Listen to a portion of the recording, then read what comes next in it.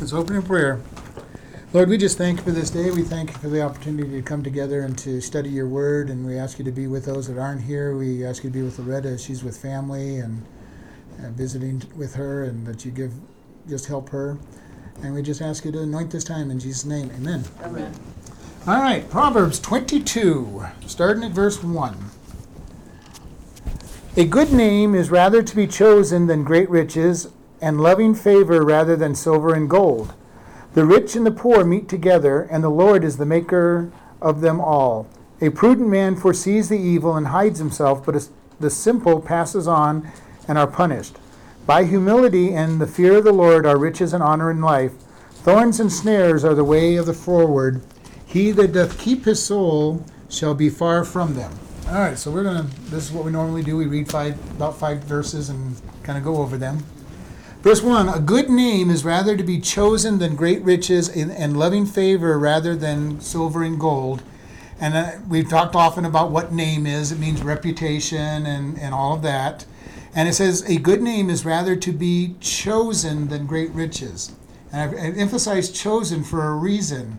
We choose a good name or a bad name, depending on what our actions are. We are in control of how our name is considered, for the most part. Now, we as Christians, as we move into the end days, our good name is going to be considered bad, but we're going to continue living it, hopefully, in a righteous, godly manner, so that we are choosing to have a name that's honorable to God. But in most cases, we choose our name. We are either a hard worker or a lazy worker. We are either good with our money, or we spend our money like it's going out of style. We either are truthful or we're a liar. I mean, we make choices. We don't usually just fall into a bad name. And this is what God is saying. A good name is rather to be chosen than riches. And this is important for us because we see a lot of people who get rich by doing wrong things, doing bad things, cheating people, taking advantage of people. We've talked about in the last chapter about God hating diverse weights. Different weights. You buy with a lightweight and sell with a heavyweight, and cheating people and people not knowing what's going on. And so God says we're to choose a good name, and this should help us out because we will reap what we sow. So if we're going to sow bad seed and sow dishonesty, it'll destroy our name, and we will reap the dishonest rewards. Not that we would call them rewards; there would normally be punishment, but we're going to reap whatever it is we sow. And God says, choose a good name. Do things that give good name. And whether it's gossiping or keeping secrets, we talked a few weeks ago about covering sin. Do we go out and we blab everything we know about somebody, or do we choose not to speak what they've done? That doesn't mean that if somebody does something really bad, we don't turn them in or tell the police. But if somebody's done something minor, and they're already being disciplined for it, we don't go out and go tell the whole world, you know what so-and-so did last night? Trying to show off or get brownie points on how much we know about the town. Because it's not what God wants. He wants us to have a good name. If something is shared with you, he wants you to know that it has been kept in integrity and confidence. And he says, in loving favor or mercy or grace, rather than gold and silver. And again, it's that whole idea that having God on our side is much better than being rich. And we need to keep that in mind when it's a choice of, do I cheat this person? I know one Christian businessman who taught his salesmen to lie to customers and everything because he wanted to make the money, and it was okay because it only mattered if they were Christians. You couldn't lie to Christians. And I'm going, okay, well, how do you know that they're not a Christian then when you're lying to them? And they'd use these things like, for today only, you can have this deal. If a salesman tells me that, I look at him and I'm going, well, if I can have it today, I can have it tomorrow because you can afford to have it tomorrow. So don't try that. Don't try this sales garbage with me. Don't lie. Don't be lying to me, because that just tells me that your company is not a company with integrity. And it's very important that we keep a good name. Little cheating of things is terrible. Causing controversy and strife is a terrible thing to do. Even if we don't do it on purpose, it's terrible because it still causes controversy and strife. And we keep a good name. We keep loving favor. We love people. And we want to do things that will build them up and edify them, even if it doesn't seem to be the best thing for us. Because Jesus said we're to be the servant of all. And the servant is willing to say, okay, I don't get anything if you get blessed. As long as you're blessed and you're being built up and you're coming to God, it's worth just letting it slide. As long as it's not against Scripture or sin. But, this is what we're looking at. Verse 2, the rich and the poor meet together. The Lord is the maker of them all. And basically this is saying there's no difference between the rich and the poor when it really comes down to God. God created them. He's the one that has blessed them or not blessed them. Verse 2 of chapter 22. Verse 2. You're looking confused. No, I was looking for 6. Oh, no, we haven't got that far yet. The rich and the poor meet together, and the Lord is the maker of them all. And that basically is what we know at when we start talking about the church age. As Christians, there is no difference between anybody in the church. Okay, at the foot of the cross, there's no difference. There's no male, there's no female, there's no rich, there's no poor, there's no Greek or Gentile, as Paul says. We're all equal at the cross. We're all sinners that are saved by grace. Now, as we progress and God gives us some responsibilities, we have some differences in responsibility as we go along, but we're no better than anybody else. This is what Jesus was showing the disciples when he washed their feet in the upper room at the Last Supper. That he took the job of the lowest slave to wash their feet. And he was the master. Mm-hmm. And we get, and this is funny because there's churches out there that make a great big deal. You got to have foot washing ceremonies. Well, foot washing in our day and age is not the same thing as it was in their day.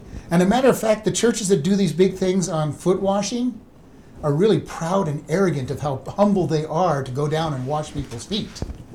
They do it in a very proud and arrogant way. Foot washing in our day would be to go to somebody's house and scrub their toilets, or clean up the dog mess in their yard, or something of that nature. Something that is very humbling and very low. And there's no way you're going to get proud about the fact that you're doing the lowest type and dirtiest type of work that you can do.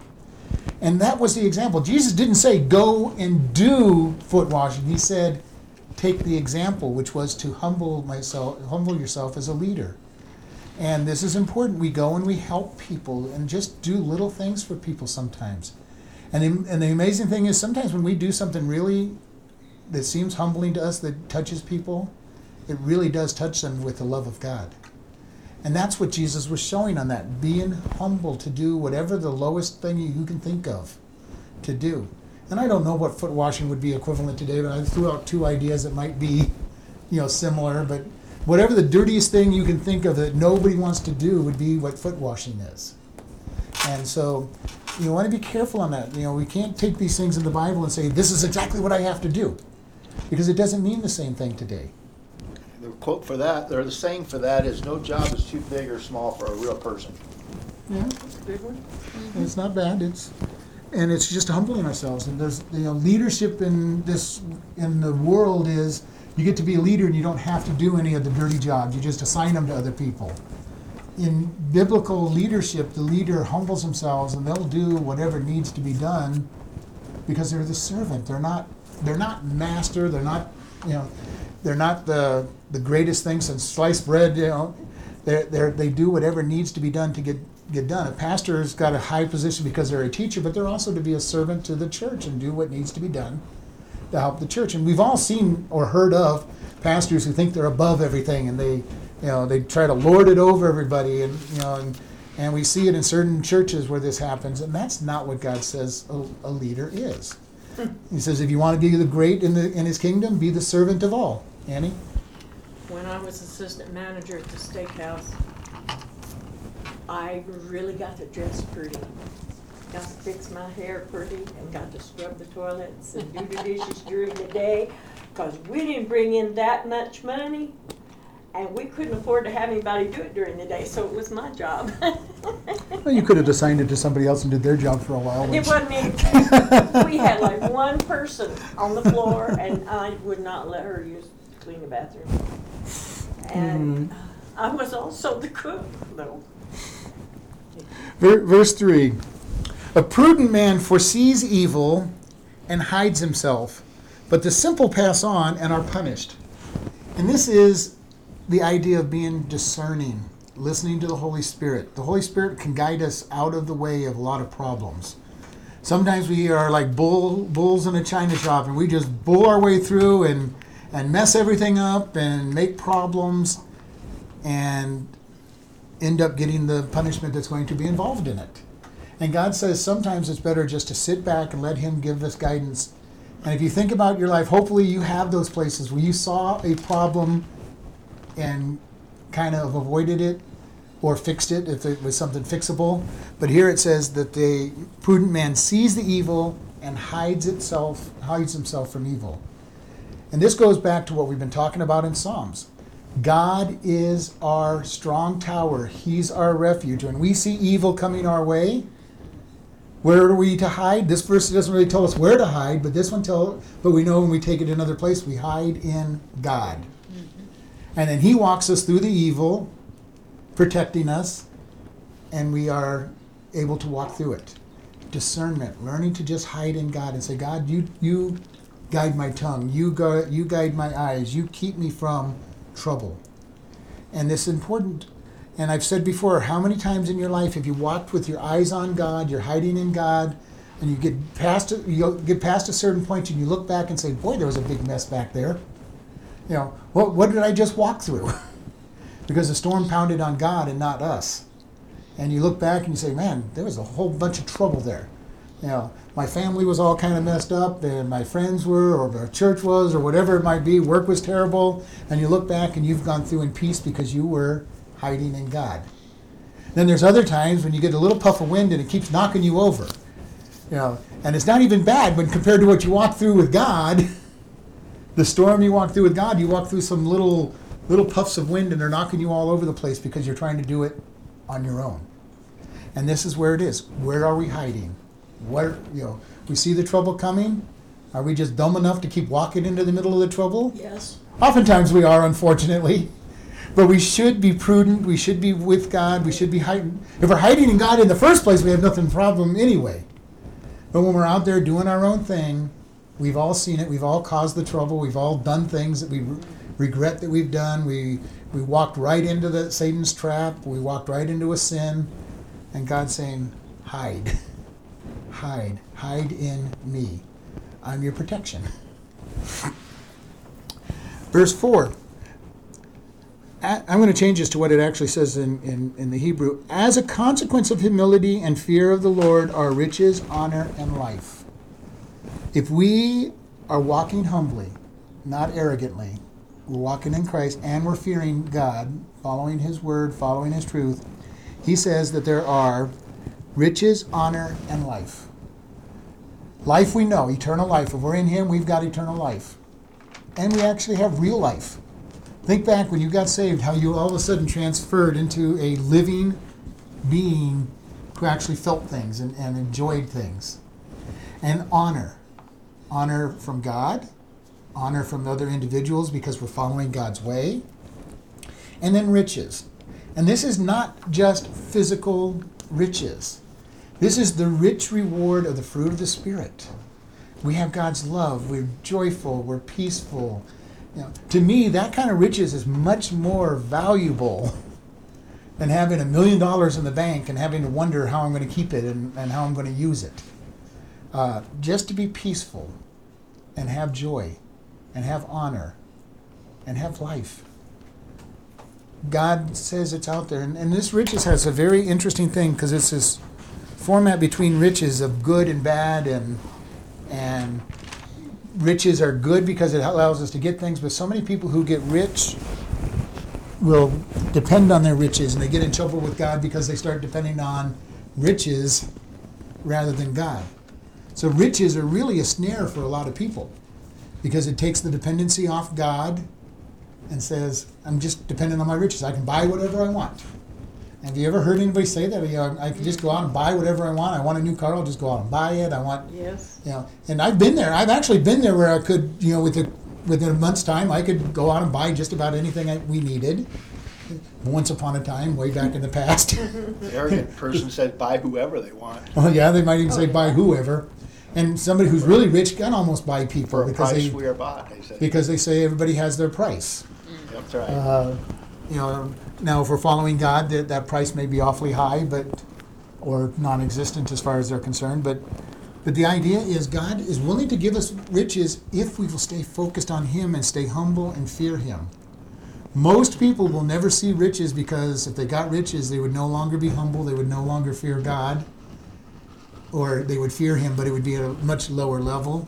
Because you think about the rich young ruler who came to Jesus and said, "Good master, what must I do to inherit eternal life?" And He gave him a number of commandments, and he arrogantly said, "I've done these since my youth," which we know that he didn't because God told him,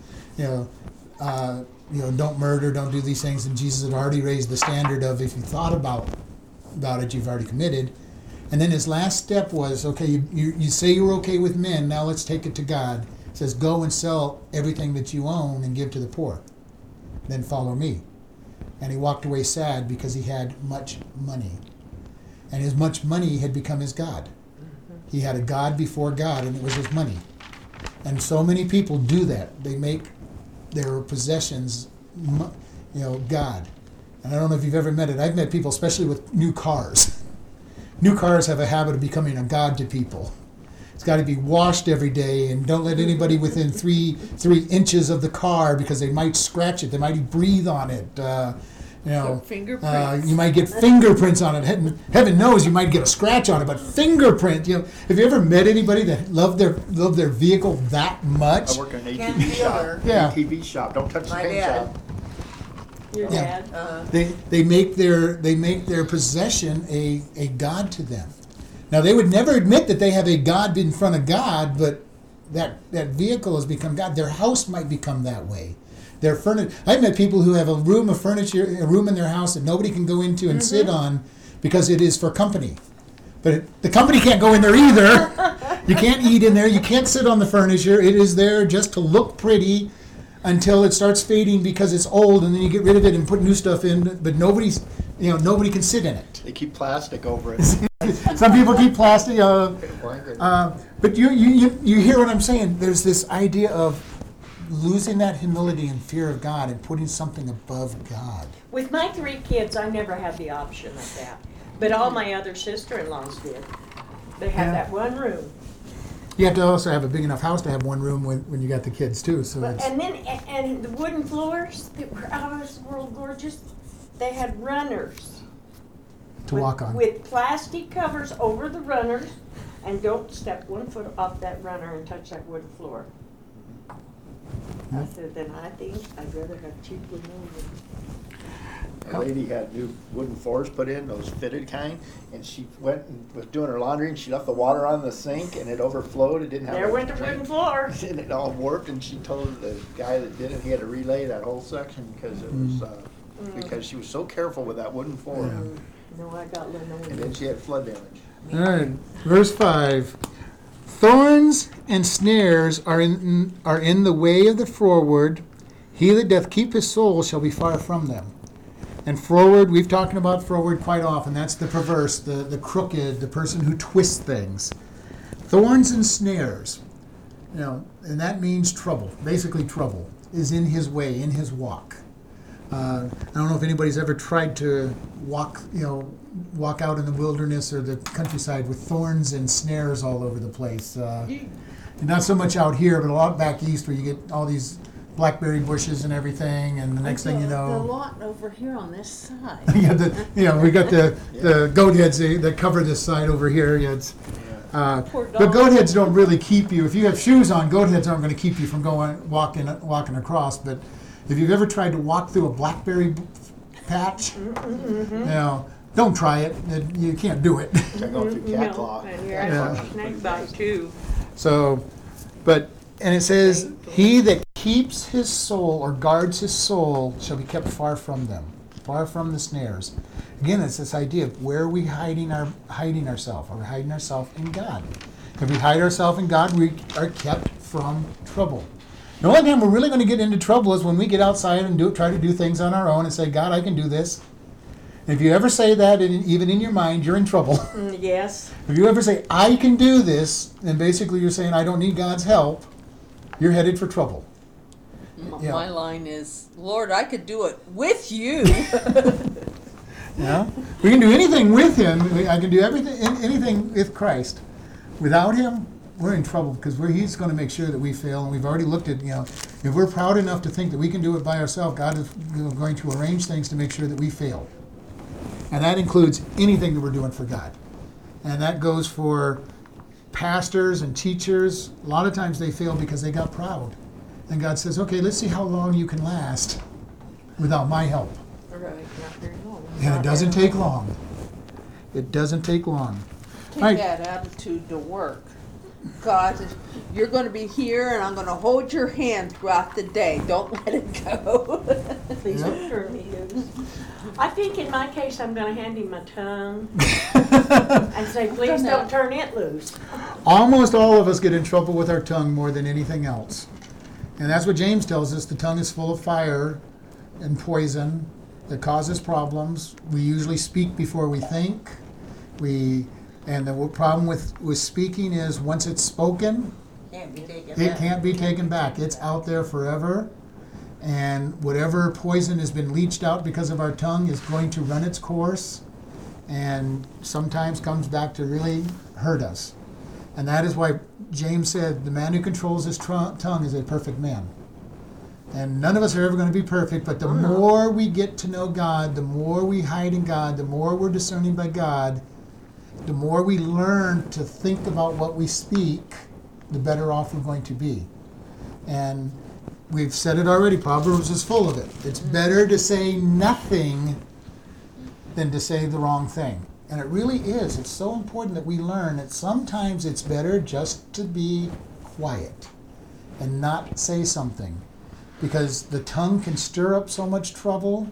And you can even say the right thing but have the wrong tone in there and have somebody add a motive to what you said, and all of a sudden there's a huge problem and you said nothing wrong. Okay? Mm-hmm. That happens with a lot of people. A lot of people will, when they hear somebody said, they immediately assign a motive to what they said. And it's usually negative when they assign motive. Uh-huh. Well, they said that because, so-and-so did this and did that, and this is why they said that. How do you know? Are you inside their brain knowing their motive? No. Right. And yet you've assigned a motive, and now all of a sudden you're upset at their motive, and whoever you've talked to about their motive now is upset, and they didn't say anything or mean anything. And all of a sudden it's because I added my sinful nature's reading into that, and I assigned a sinful motive to what they said, and all of a sudden they're terrible, mean people, and all they said is, I think so-and-so is going to be gone today. And they assign all kinds of motive. Well, they didn't like me, so they're not going to be here, and that's why they're not here. And they got mad at this person, so they're not here. All they said is they're not going to be here. They didn't even tell you why. And they got a hospital visit for an X-ray. So they're not going to be here. They just didn't tell you the reason, and all of a sudden you're putting all motives on it. Right. And nothing was said, nothing was done, and there's issues. And that's why we've got to be so careful. We have to be so careful, and this is why I say it over and over and over again. We are sinful beings. We're going to offend people with our sin, and they're going to offend us. If we ever start expecting people to be perfect, we're asking for trouble. Because we're going to start assigning bad motive to everything they do because they're sinners. Mm-hmm. If we expect them to do things that are going to offend us at some point in their life, then when they offend us, I told you so. it will be, okay, they're just a sinner and I knew they were going to do it. And that saves me from trying to assign motive. It saves me from trying to get mad at them. It saves me from taking it personal because they're just sinful beings and they're acting with the way they are. If you wait till I mess up, you can hold your breath. because I'll mess up before you smother. And that's just the key to this is, what is our expectation of people? The world tells us that people are basically good, so the world can get upset when somebody does something bad because they're supposed to be good. The biblical worldview says they're sinners, so when they mess up and do something wrong, they're just being who God said they are. And I've said it over and over. I go, I'm more surprised when people do good and righteous things than I am when they sin or do something evil. Because it is against nature to do good and righteous things.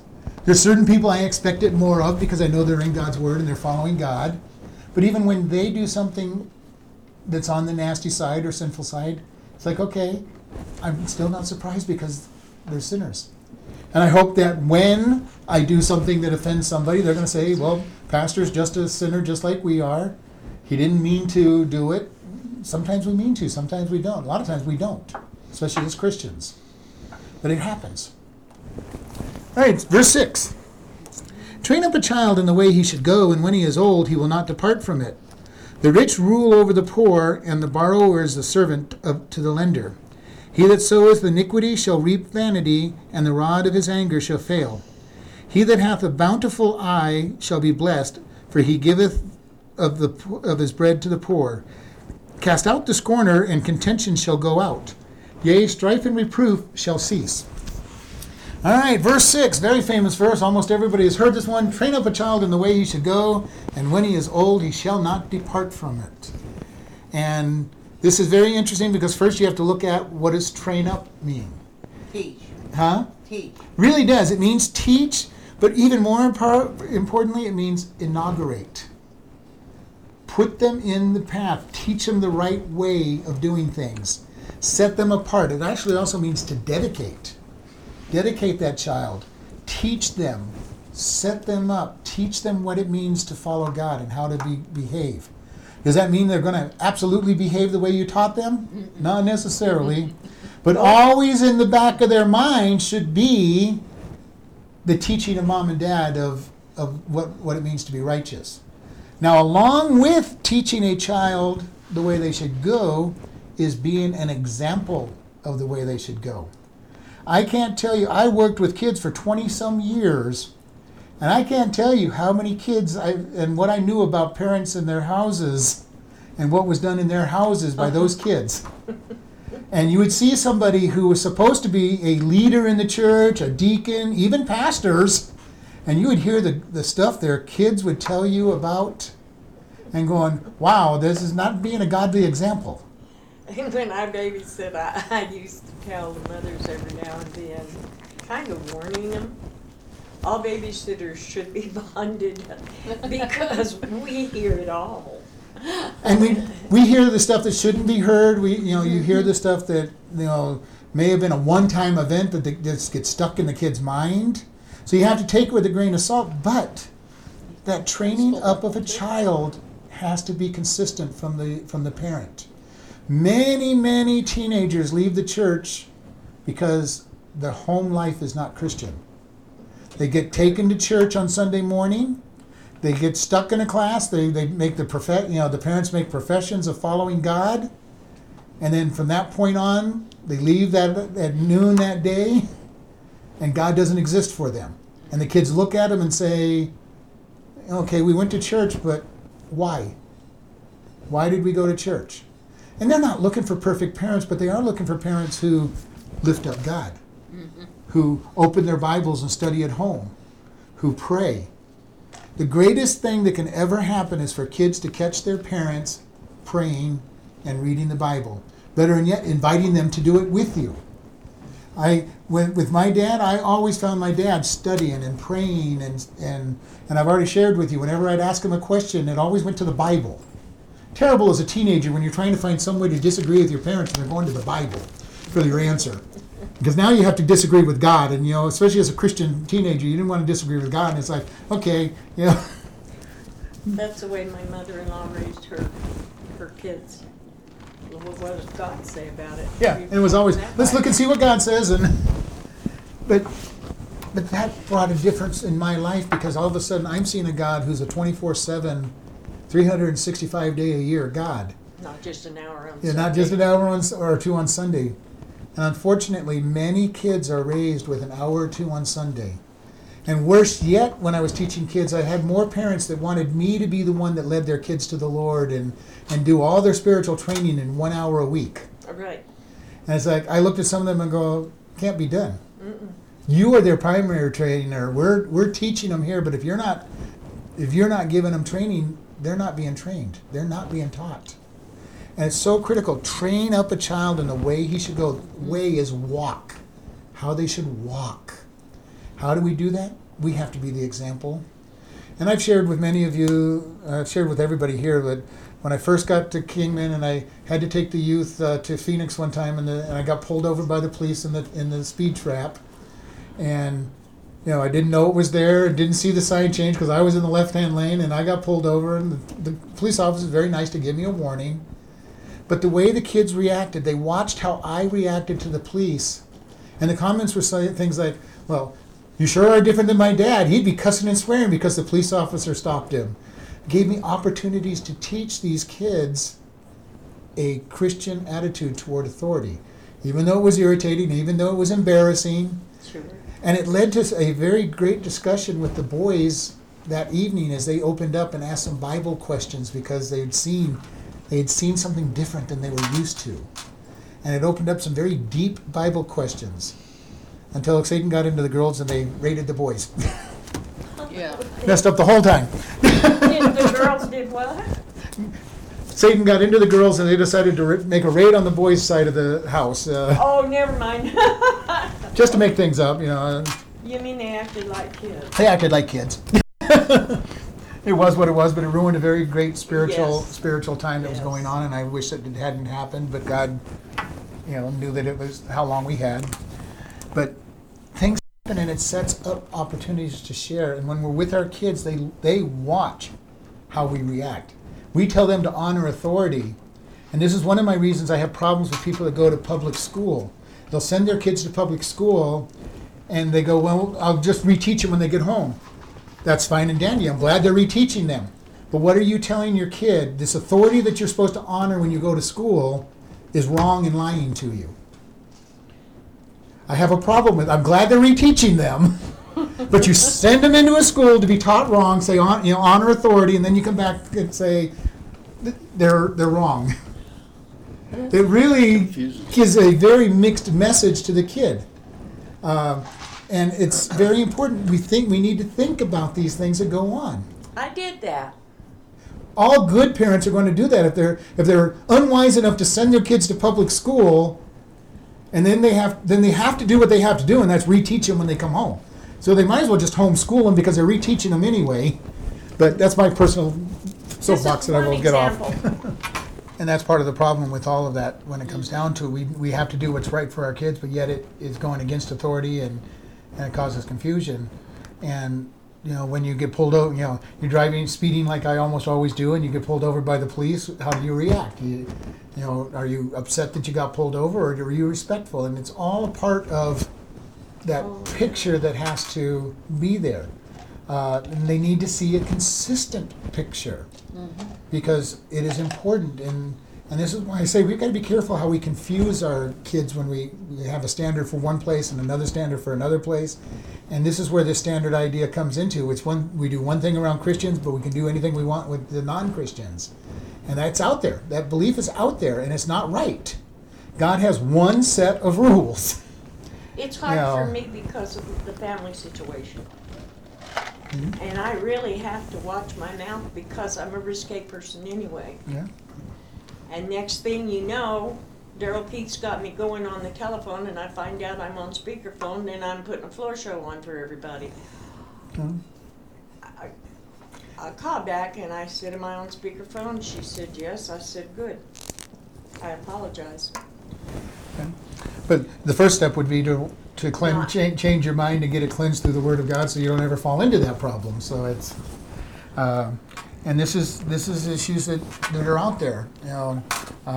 That people have to be careful what they say, careful what they entertain, careful when they get into silliness, because God says that we will answer for every idle word that we speak. And usually those are when we get ourselves in trouble. Those little idle words that I'm not thinking about that kind of show the depth of where my heart is, because when we're speaking it, we speak from the abundance of our heart. So we got to be careful with these things, because that shows that there's a problem that needs to be cleansed with God's way of thinking and changed completely. Because then what happens next month when something comes up and I want to talk to them about the Lord, and they're sitting there remembering the risque thing I said the month before. Yep. Who does she think she is? Yeah. She's no better than we are. And then it says, when he is old, he will not depart or turn aside from it. And really, in essence, what ends up happening is if we truly bring our children up in the way they should go, most of the time, not 100% of the time, but most of the time, our children will return to God. When my oldest son went off the deep end with drugs and alcohol and stuff, and we ended up kicking him out of the house because he brought the drugs in the house, I knew that he would come back. Because as a teenager, he had a love for God. Mm-hmm. He had a real love for God that kind of got messed up at one point, and part of it was because I think we were someplace we weren't supposed to be, and it really affected him. He is responsible for his own actions, but he went off the deep end. But I knew that he would come back to God, and he has and did.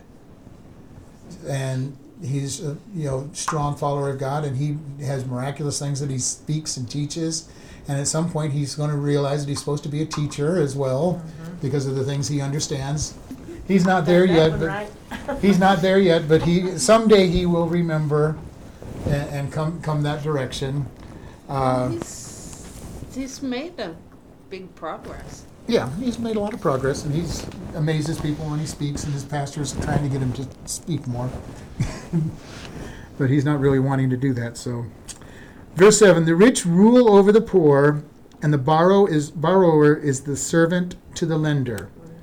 And this is true. We see it. The rich are in charge. It's just the way it always is, because they've got the money to be in charge. And in most cases, as long as they're not being abusive, rich people show that they have the ability to rule and run things. Because if you are somebody who can manage things, you usually end up being blessed for that. Now, of course, there are rich that abuse people, and that's not what this verse is talking about. God's not saying that but the rich, they're people who are able to control and make things happen. Good managers are that way. They can make. I've made lots of money for lots of different people and companies over my years because I'm a good manager, and I make sure things happen.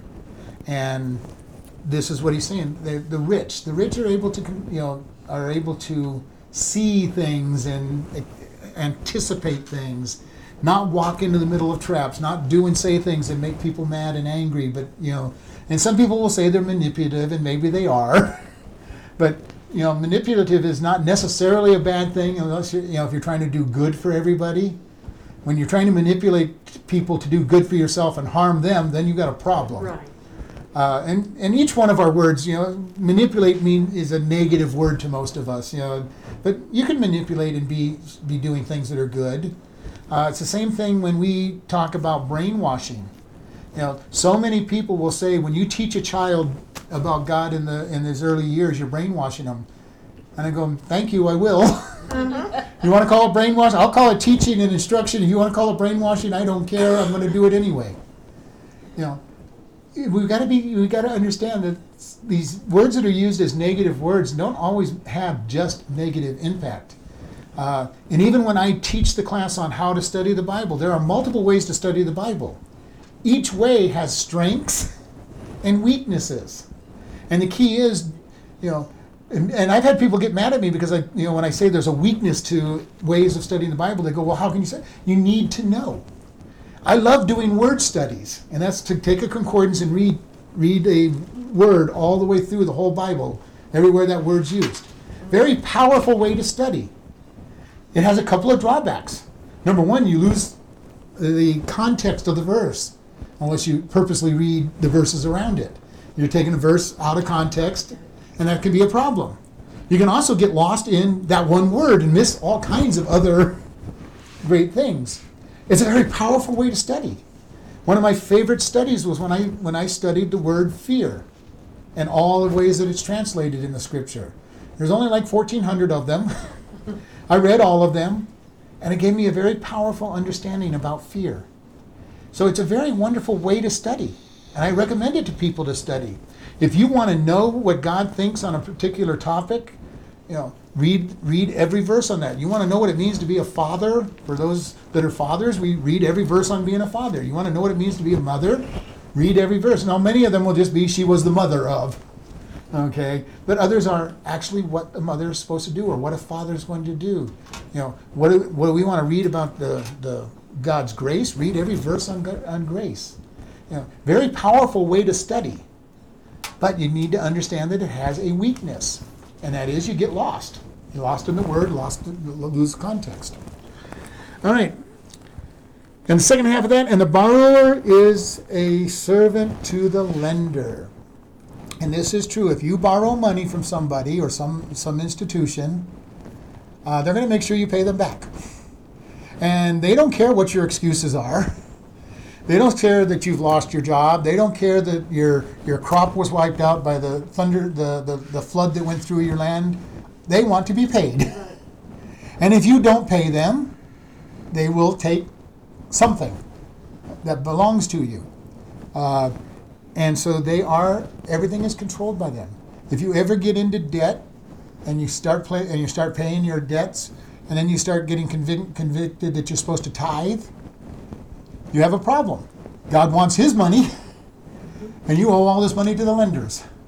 It's a big issue. And all through scriptures, God says it is not wise to borrow. It is not wise to borrow.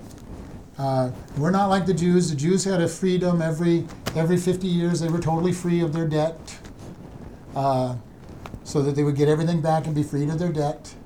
On the 49th year, borrow lots.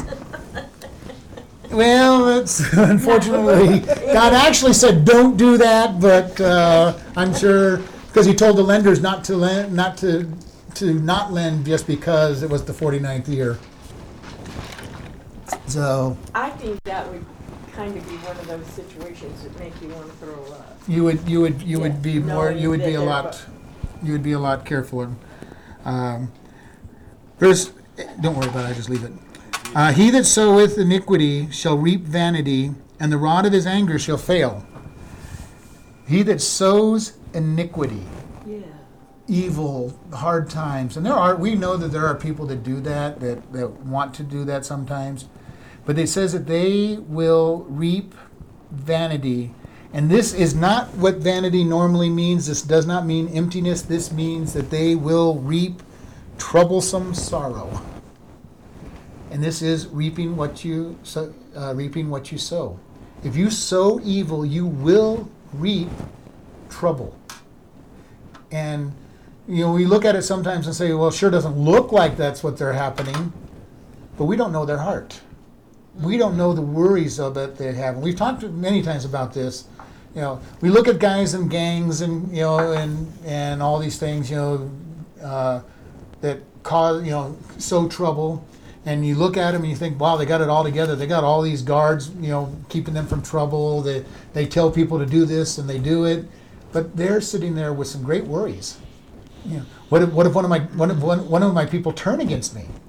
They're always worried about a strong man turning against them, and they keep a close eye on anybody who's strong, and they follow Sao Tung's advice: keep your enemies close. And so that if they see anything changing, they get rid of them. What is it? Keep your friends close and your enemies closer. Because you want to know what your enemy's doing at all times. And they have these problems. And then they're worried about the police catching them or somebody turning them into the police, or they do not live the peaceful life everybody thinks they live. They seem materially successful, but they don't have peace in their heart. They're reaping that burden. And David in one of the Psalms said, why do the heathen rage and the nations exalt themselves? Because he's looking at he was being jealous of the people that seem to be getting everything. And we need to be careful because, the old adage, before you get what you wish, to walk a mile in their shoes, you may not want what they had. if you got there, you'd say, wow, this isn't as good as I thought it was. Right. And very, very important that we look at following God and just saying, God, I want to serve you. You know, I can honestly say that there may be changes in my life ahead because Jesus has decided there's going to be changes ahead. And I get terrible, terrible lonely sometimes. I imagine you do too. Mm-hmm. But I don't covet anybody else's life. Me either. Yeah.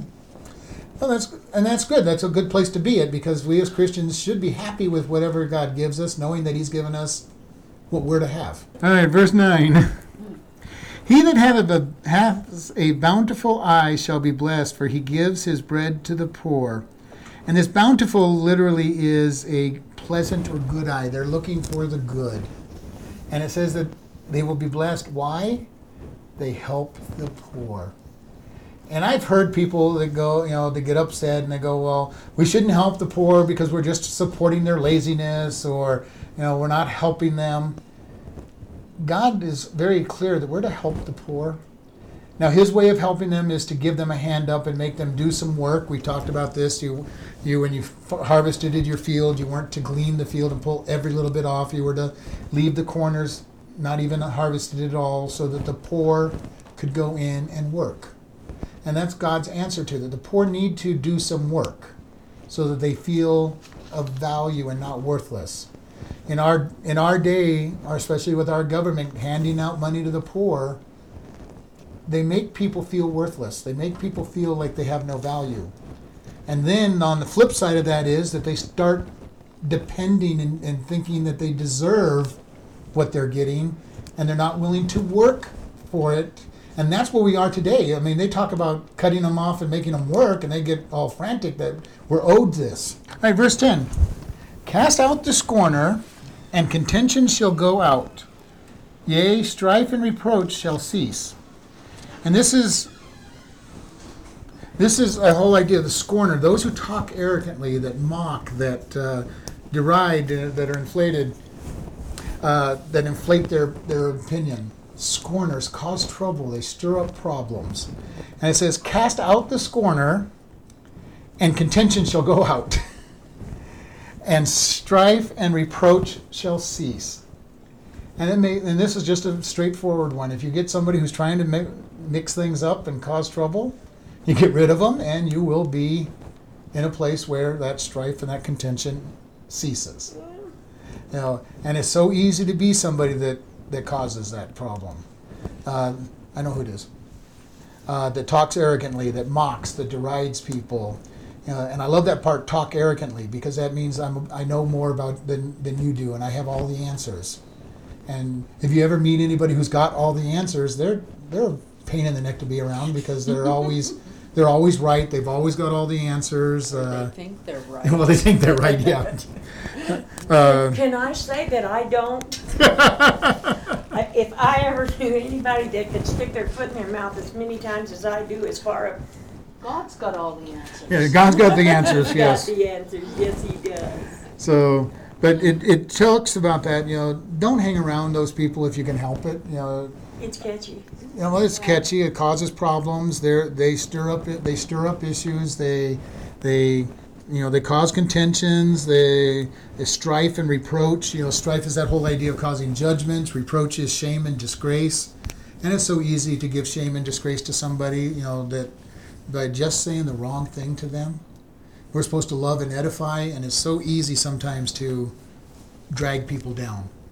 And we want to be so careful. Our human nature wants to put people down. Our human nature wants to do that. And I keep going over that. Human nature, my flesh, desires to put people down and make me look better than them for whatever reason. It's human nature. It's going to happen. If I let my flesh rule and run, that's what we'll do. We need to be careful. We need to edify. We need to build up. We need to walk in God. We stay hidden in God. We stay discerning. We watch what we say. Even then, we may say things that are going to hurt and harm because of who we are. Mm-hmm. But we need to be careful. We need to be so careful that we're not out to make problems. We're not out to cause issues. We're going to look at doing the right things. How do you spell edify? Edify, E-D-I-F-Y. Why? So we want to build people up. We want to edify. We want to help them out. We want to watch our language. And talk to God. If you have trouble, if we're having trouble with our tongues, we need to talk to God and say, God, I need you to help control my tongue. You know, I need to take that one step further. I need God to help me control my mind. That would be even Before further. it gets to my tongue. Well, that's what we're told, that we are to renew our mind with the washing of the regeneration of the Word. We keep ourselves so much in the Word of God that we fill our mind. And this is why I've always said, if you're going to spend any time doing any kind of research into cults or other religions, spend an equal amount of time in God's Word to wash your, or more, to wash your minds out. And I'll even go further. If you're going to spend a lot of time watching TV and movies, spend an equal amount of time in God's Word. And I haven't the last 2 weeks. That's a confession. Because we're filling our mind with the garbage of the world. We need to fill our mind with an equal or more amount of His Word. And it's important. It is really important that His Word be what's in our mind constantly. And this is why I really talk about using Christian radio, listening to good teachers, getting into God's Word, doing like Samuel does. He's on his tablet, he's got the Word of God, and he listens to the Word of God being read. Constantly. Matter of fact, it's still playing at the house even though he's at home and he's at work. He's at work. So right now at the house, the Word of God is being read to the dog. The dog's probably outside putting her I never could see the advantage of confessing your sins one to another. But right this second, I feel good. Because the things that was bothering me down in here, they're out there now, and they ain't here no more. And that's the key. That's the key to it. Story. All right, let's go ahead and close in prayer. And Lord, we just thank for this day. We thank for the opportunity we've had to open your Word and to study. We ask you just to help us to make the Word living and quick in our hearts and applicable, and help us to apply it. And we just thank you in Jesus' name. Amen. Amen. I want you to know All right. that